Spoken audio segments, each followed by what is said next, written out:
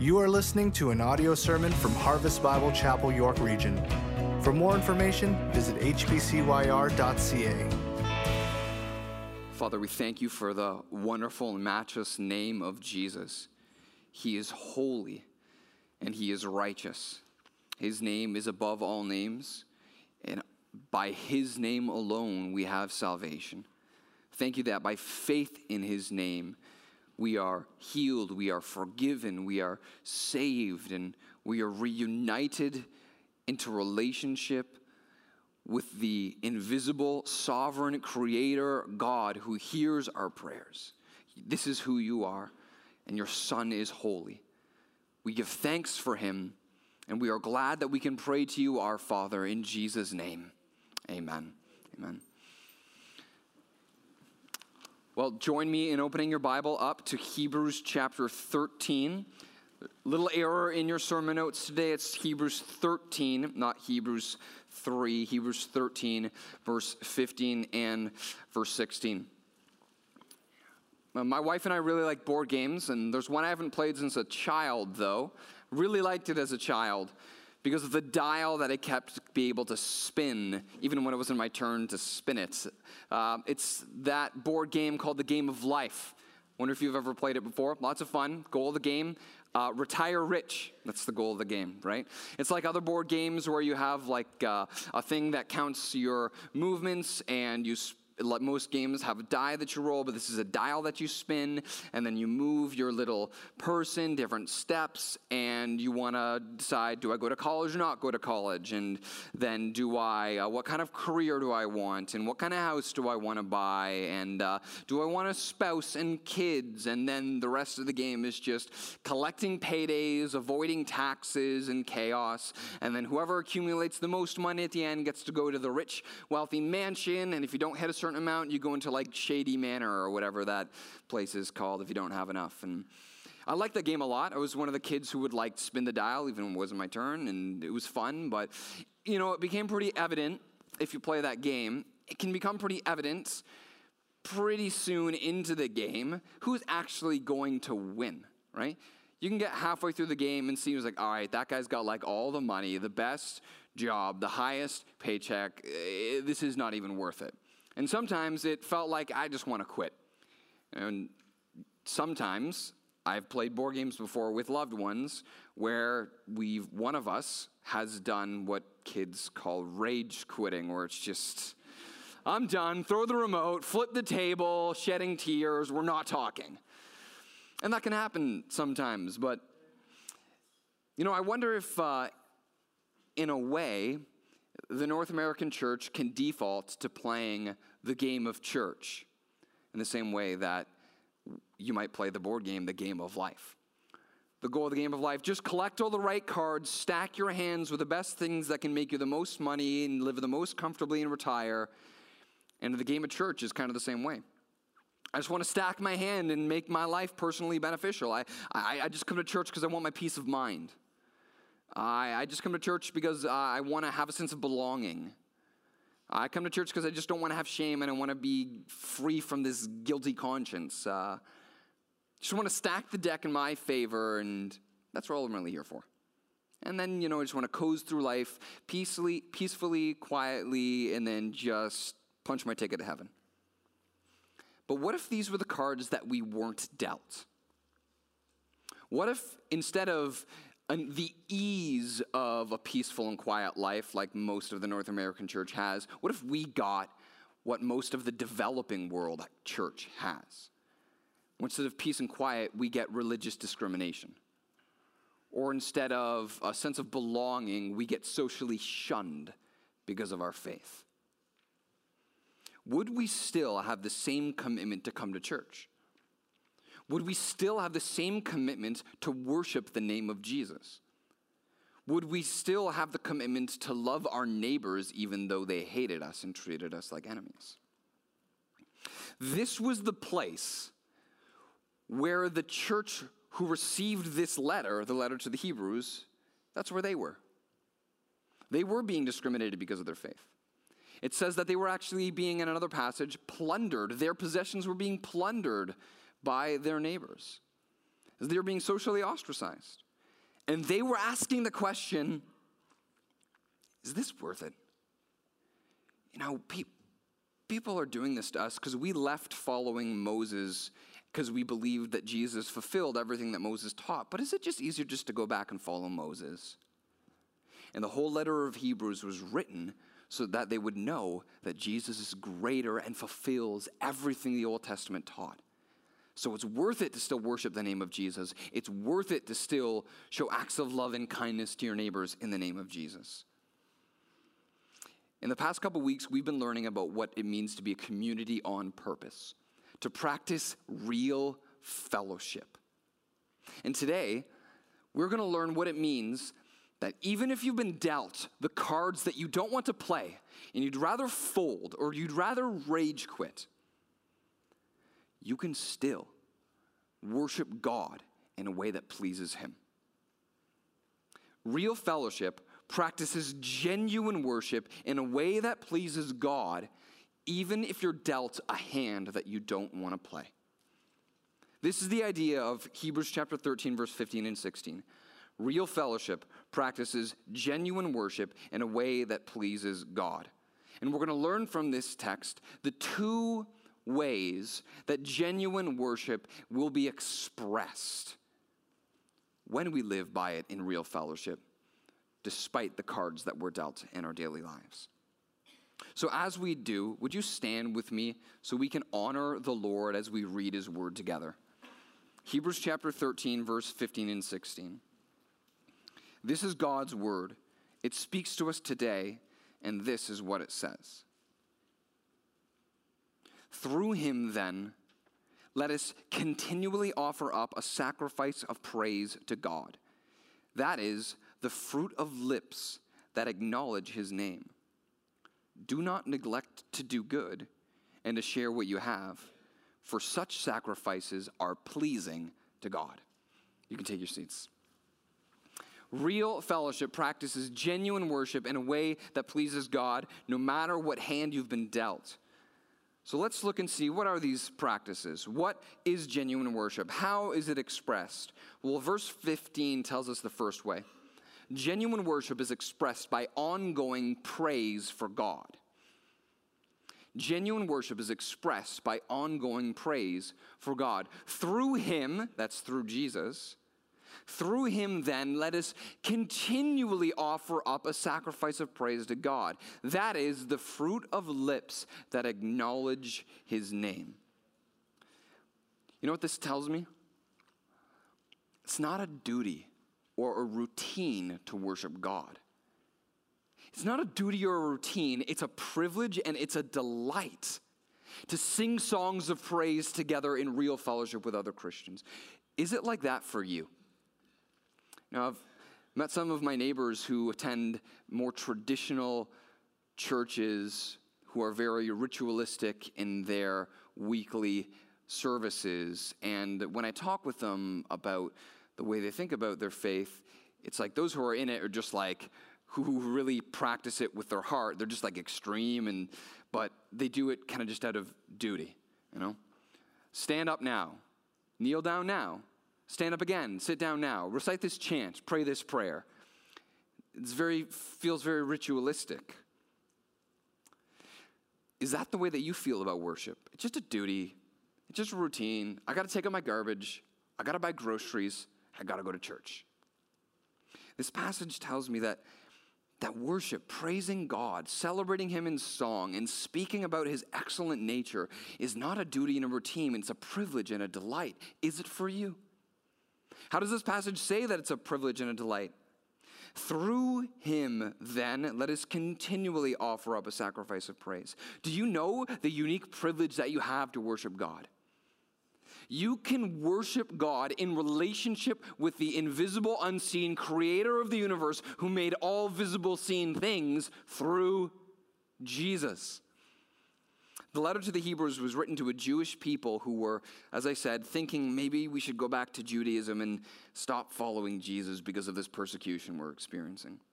But the letter was written to show that now Jesus is greater and fulfills everything that Moses taught, everything the prophets taught in the Old Testament. Jesus fulfills it. Jesus is greater than it.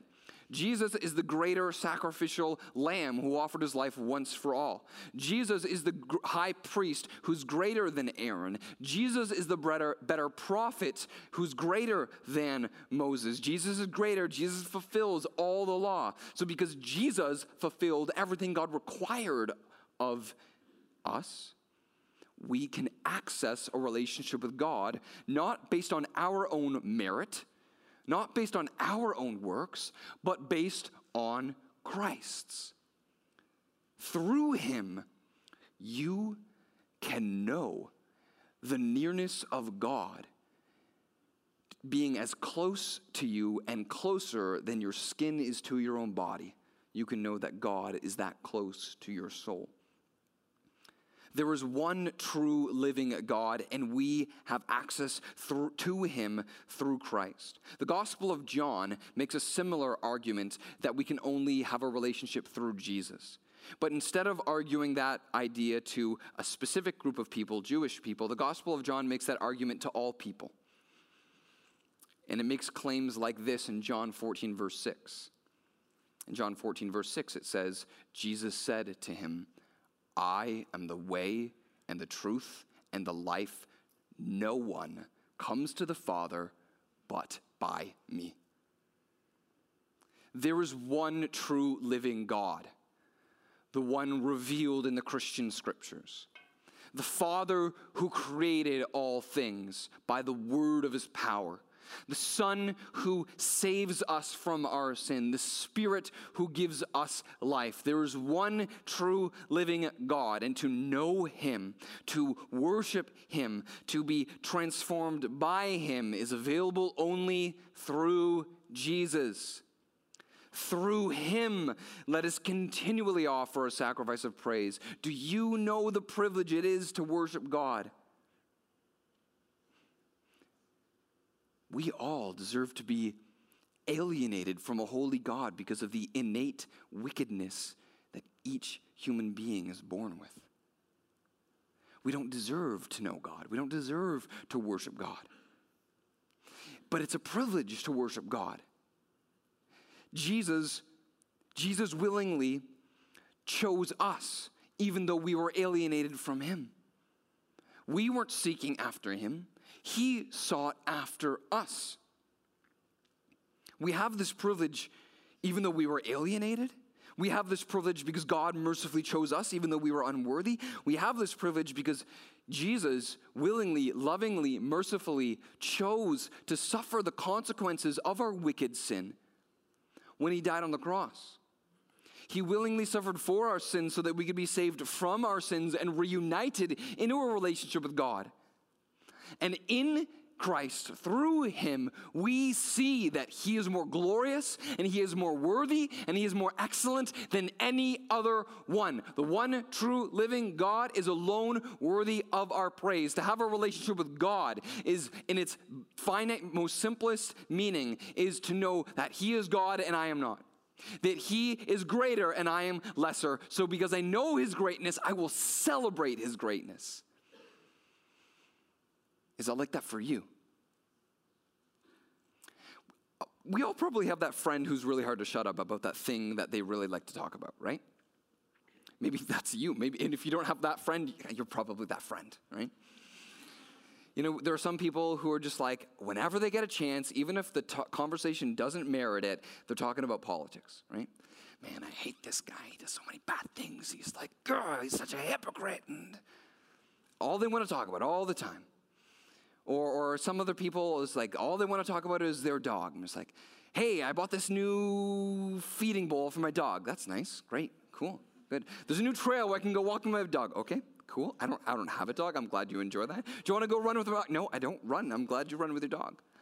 Or some people, maybe all they just want to talk about is fitness. Just like, I got a good swell at the gym today. You go to the gym? Like, no, I do not go to the gym. You know, Christians who get the privilege of worshiping God, they're kind of really hard to shut up like that. Christians who get the privilege of worshiping God, hey, they're really glad at any moment to talk about how great God is. They're really glad to talk about the way that they see God's grace in their life because they know the privilege that it is. It's a privilege to worship God. Not only a privilege, but it's a delight to worship God. It's not a duty to worship God. This passage tells us about the amazing ways that we have to in an ongoing manner, worship God. Through him, then, let us continually offer up a sacrifice of praise, not just on Sundays, but daily, continually. What reason can you worship God today, despite the hand that you've been dealt? Well, the context of this passage tells us 3 ways, no matter what your circumstances, that you can worship God today. I want to show you these ways. Look at verse 7 with me. Verse 7 says, "Remember your leaders, those who spoke to you the word of God. Consider the outcome of their way of life and imitate their faith. Jesus Christ is the same yesterday, today, and forever. Do not be led astray away by diverse and strange teachings, for it is good for the heart to be strengthened by grace, not by foods, which have not benefited those devoted to them." See, these people were being led away by strange teachings. But the writer was telling them, listen, you have the gift of God, of the right teaching, of the correct teaching of the scriptures, which are taught to you on a regular basis. And when you submit yourself to the teaching of God's word, you are strengthened in your heart with grace. In the same way that your body is strengthened with the nourishment of food, the teaching of God's word is nourishment for your soul to be strengthened by grace to stand firm. You can continually praise God for the grace of his word. Look at verse 10 to 12. It talks about another way we can praise. It says, "We have an altar from which those who serve the tent have no right to eat. For the bodies of those animals whose blood is brought into the holy places by the high priest as a sacrifice for sin are burned outside the camp. So Jesus also suffered outside the gate in order to sanctify the people through his own blood." The writer is saying that once the way that you were forgiven of your sins was through the sacrifice of an animal and its blood being spilled. It took your punishment. But one animal wasn't enough. They needed to offer animal day by day, year by year. But Jesus, when he suffered once for all. His suffering was final. He took the punishment that you deserved. And by faith in him, you're cleansed by his blood. We can continually praise God for Christ's cleansing sacrifice. I don't know what baggage you brought into church today. I don't know what shame is bearing down on your shoulders. I don't know what guilt you feel that makes you feel like your soul is stained and dirty. But I do know that Christ's blood is enough to wash away the guilt of your sin. So that, and when you believe in him, you can know that the Father in heaven looks on you with the same loving eyes that he looks on his own perfect, beloved Son, Jesus Christ. We can continually praise God for the grace of his word, for Christ's cleansing sacrifice, and we can also continually praise God for the hope of eternal life. Look at verse 13. Verse 13 of chapter 13 says, "Therefore, let us go to him outside the camp and bear the reproach he endured." Yeah, you're going to be discriminated. You're going to suffer persecution. Go do it like Jesus. Why? Verse 14, "For here in this life, we have no lasting city, but we seek the city that is to come." My wife and I just bought a home by God's grace, and we're glad that we have this place that we can live and raise our family and a neighborhood where we can talk about Jesus and build equitable relationships with others. But hey, this home isn't my lasting home. My lasting home is the home that Jesus is preparing for me in the Father's kingdom. Jesus said in John 14:1, "I go to prepare a place for you, and if I go, I will return so that I might take you to be where I am, so that you might be with me always." Listen, you can take shunning by others. You can take discrimination by others, because this place isn't our home. We're waiting a better one. I don't know what cards you've been dealt. I don't know what it might feel like but I know you have reason to praise because of the privilege it is to worship God, because of the delight that it is for the reasons we have his word, his sacrifice, and hope in him. But what if you're not praising him today? What if instead of having a delight, it feels like a duty? What if you don't feel like you have hope? What if your heart is hard towards God? What can you do? Well, this is a sermon about fellowship, right? This was the circumstances of the people who received this letter. And the writer told them what they should do if they were hard in their heart, falling away from God. Hebrews 3 verse 12 says this: "Take care, brothers, lest there be in any of you an evil, unbelieving heart leading you to fall away from the living God. But exhort one another every day, as long as it is called today, so that none of you may be hardened by the deceitfulness of sin." The antidote to a hard heart is the kindness of fellowship. We need to take care of our brothers and sisters in Christ. We need to be aware and observe their heart. Are the people in my small group, do they have joy in the Lord? And I need to ask them in a way that author Paul Tripp says is intentionally intrusive. Brother, do you have joy in the Lord? Sister, are you glad in the Lord today? And if they're not, and if they have an unbelieving heart and they're falling away and their heart is hard, what we need to do is encourage them.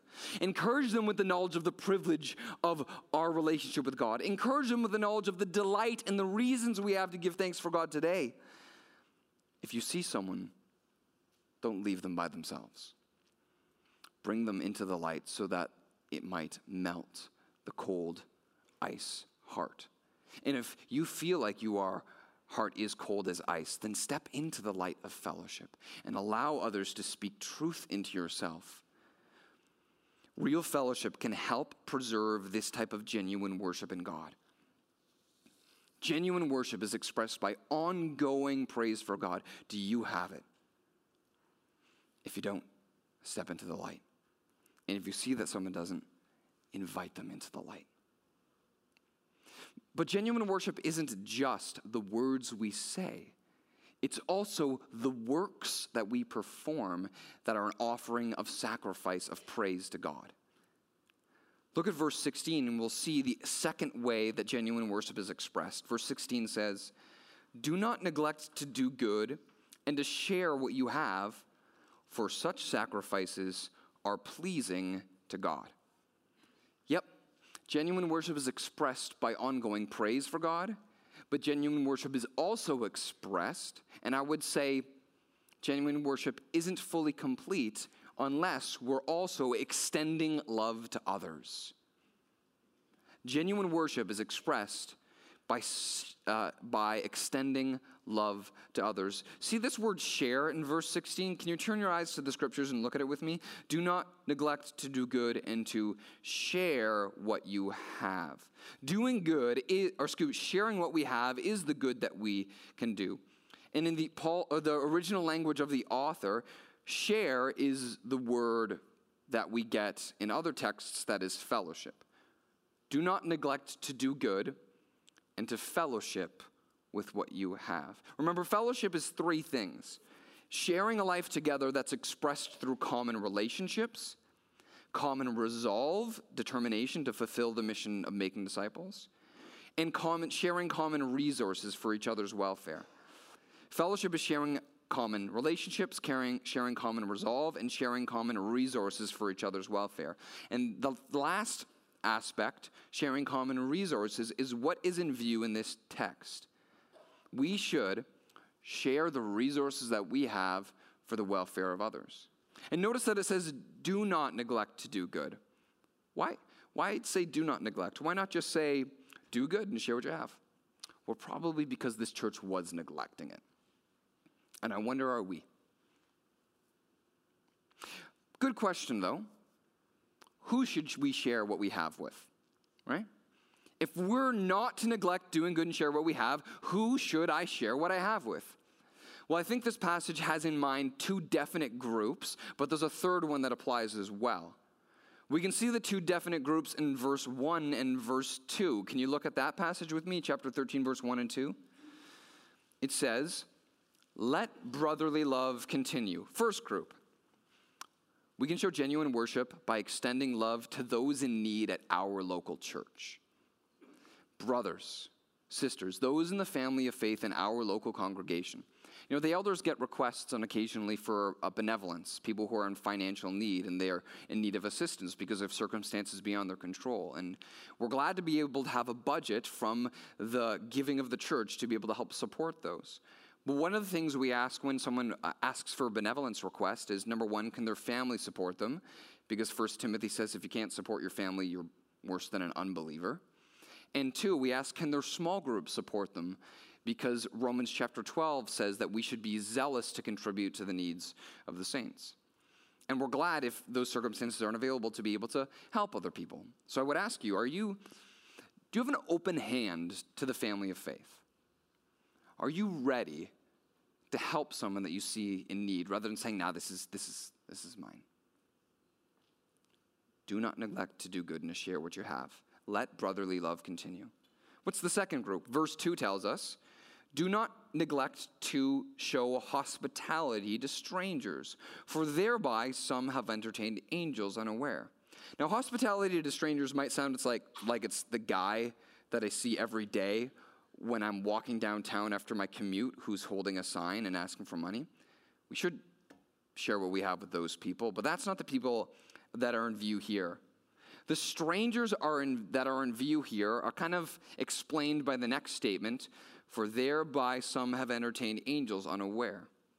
The writer is reminding them of a story in the book of Genesis where Abraham made a meal for two messengers who came to share him a message. But Abraham didn't know that these messengers were actually angelic beings sent by God to send him a message. And they were strangers, people he didn't know, who came with a message from God, and wow, he actually gave a meal to some angels. In 3 John chapter 5 to 8, we see kind of similar language, but it's not talked about angels, it's talked about missionaries. People who have left from another church and are going around into other cities telling people about the gospel. 3 John verse 5 to 8, the Apostle John thanks the church for supporting people that they've never met before, who've claimed to be Christians, who are going about sharing the good news of Jesus Christ. They're missionaries. And that's really who's in view here when the passage says, "Do not neglect to show hospitality to strangers." We should do good and share what we have with those who have a special calling from God to go about and share the good news of Jesus across the world. And that's why our church supports Pastor Adi Balta in Timișoara, Romania. That's why our church supports Pastor Marvin Mukudi, who's planted a church in Yorkdale. We want to do good and share what we have with these people. Yet there's a third group that's also that applied in this text that I think we need to be conscious as well, that we can't neglect doing good to these as well. Yes, we need to extend love to those in need at our local church. Yes, we need to extend love to those who are called to the work of missions.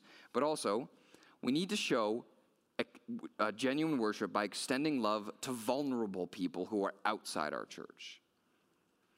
I mean, those people who really struggle to take care of themselves. I mean, those people who aren't a part of the family of faith. Galatians chapter 6 verse 10 says, "As we have the opportunity, let us do good to all, especially those of the household of faith." Especially does not mean exclusively. And God has a real heart for vulnerable people. James 1 verse 27 says, "Pure religion that is undefiled is this, to visit widows and orphans in their affliction, and to keep oneself unstained from the world." See, when you genuinely love your Father in heaven, you will genuinely love what and who your Father loves. I kind of see this in my own family, actually. We got a 3-month-old who doesn't do much other than kick and cry and scream. and a 20-month-old we're really starting to develop a real relationship with.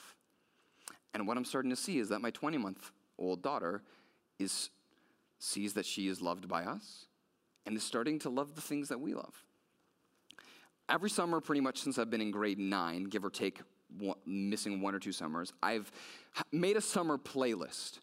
Songs that I want to listen to, the same songs that are just like nice and upbeat, summer fun songs, and I can listen to it in my car, I can listen to it when I go on a run, and I wasn't sure what I was going to listen to this summer, but I decided I wanted to listen to some classic 80s and 90s rock, or pop rock, I guess you could say.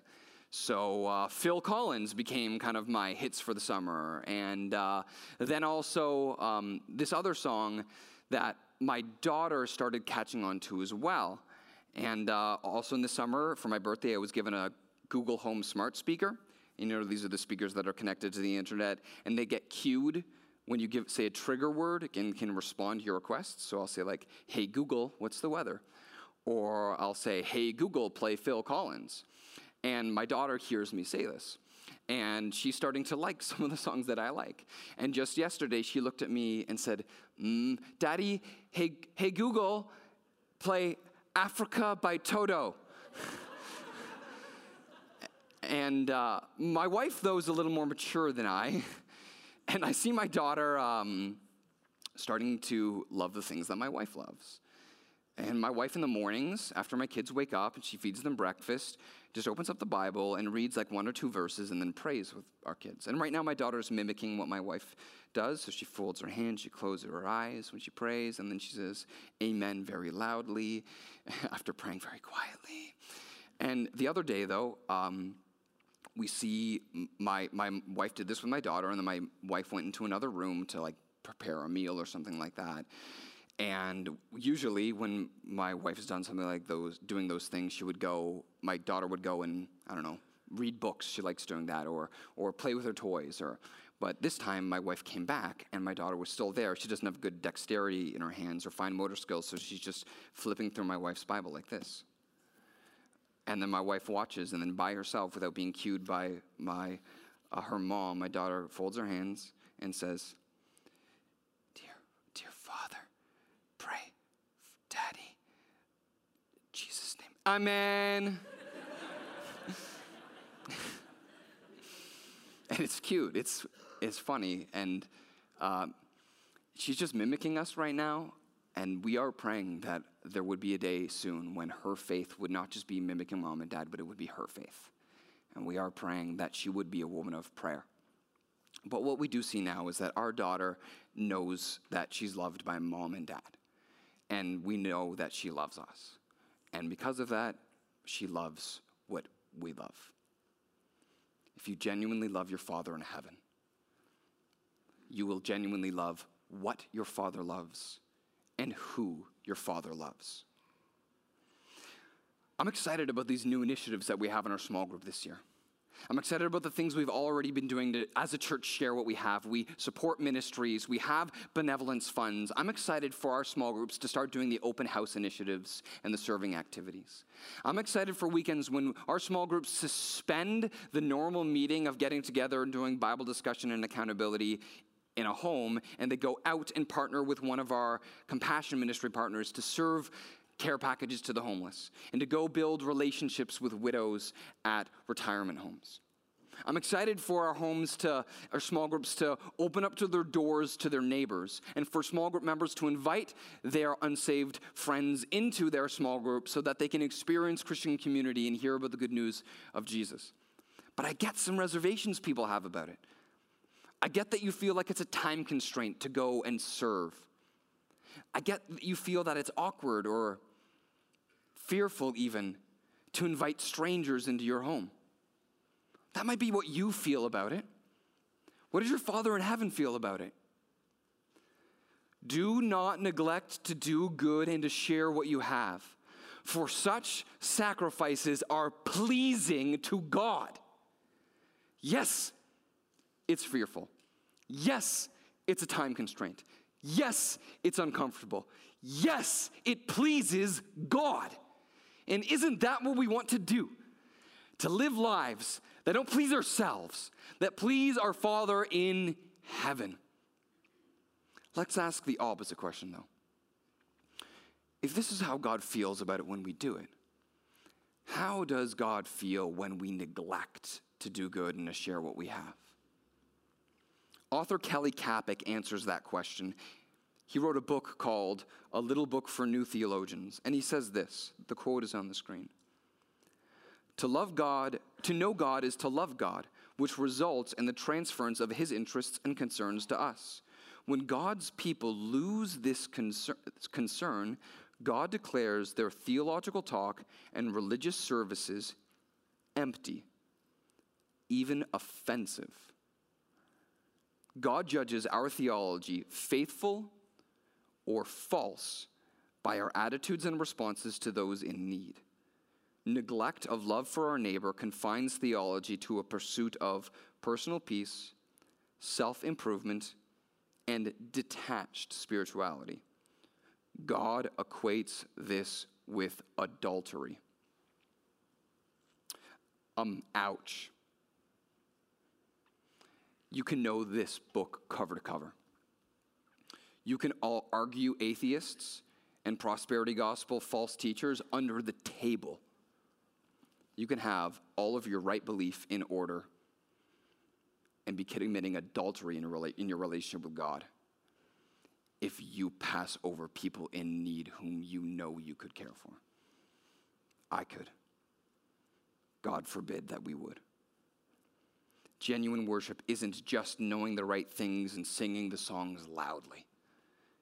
Genuine worship isn't complete until it's fully expressed through ongoing praise for God and by extending love to others. So I would ask you, church, the same question I'm asking myself. Are we practicing real fellowship and genuine worship, or are we just playing the game of church? I'm just here to collect my cards, and I don't care if you know it. I just want my sense of belonging. I just want my self-improvement. I just want my peace of mind. I just want to numb my guilty conscience. I just want a peaceful and quiet life. That's why I'm here at church. What if you got a different hand dealt? One of the pastors in our network, the Great Commission Collective, I know how to speak. That's my job, right? One of the pastors in our network, called the Great Commission Collective, got a different response when his dad heard that he was saved. The pastor's from Nepal. How does his dad respond when his kid got saved?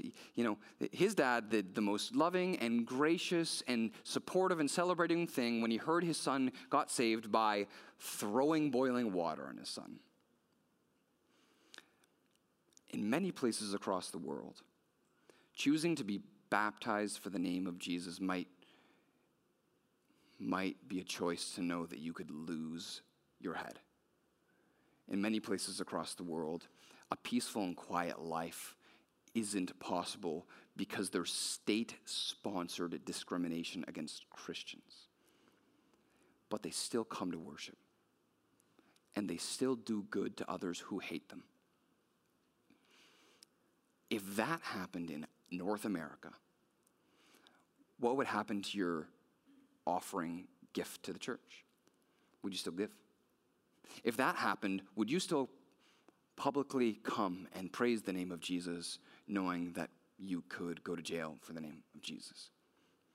Would you still love your enemy, even though you know your enemy might rat you out to the police? Would I? And the answer is, I don't know. But I know that there's one motivation, only one motivation, that would actually compel me to do it. I could only be willing to suffer for the name of Jesus because I know Jesus suffered for me. I could only be willing to love my enemies because Jesus loved me when I was his enemy. I could only worship his name because I know he is the name that is above all names. I think it's time to stop playing the game of church, don't you? Let's join into genuine worship. Let's join into genuine worship that gives thanks to God for all he's done and does good to others in a way that pleases God. Would you stand with me now as we sing? Father in heaven, thank you for the good news of Jesus Christ. Thank you, Lord, that you've shown so much good to us in the gospel. We were unworthy, wicked sinners, but you saved us. Lord, help us to show love to others in the way that you have loved us. Help us to really worship in a way that is really committed to the gospel of Jesus Christ. Help us to see that we have a reason to praise you every day and that it's not a routine and a duty. Help us to see that it's a privilege and it's a delight. And help us to recognize that praising you is way better than talking about any other thing. And help us, Lord God, to love the people that you love. Help me, God, to love the people that you love. Even if we're not dealt the hand that we want, help us to pick up our cross and to follow you in genuine worship. We pray together in Jesus' name. Amen.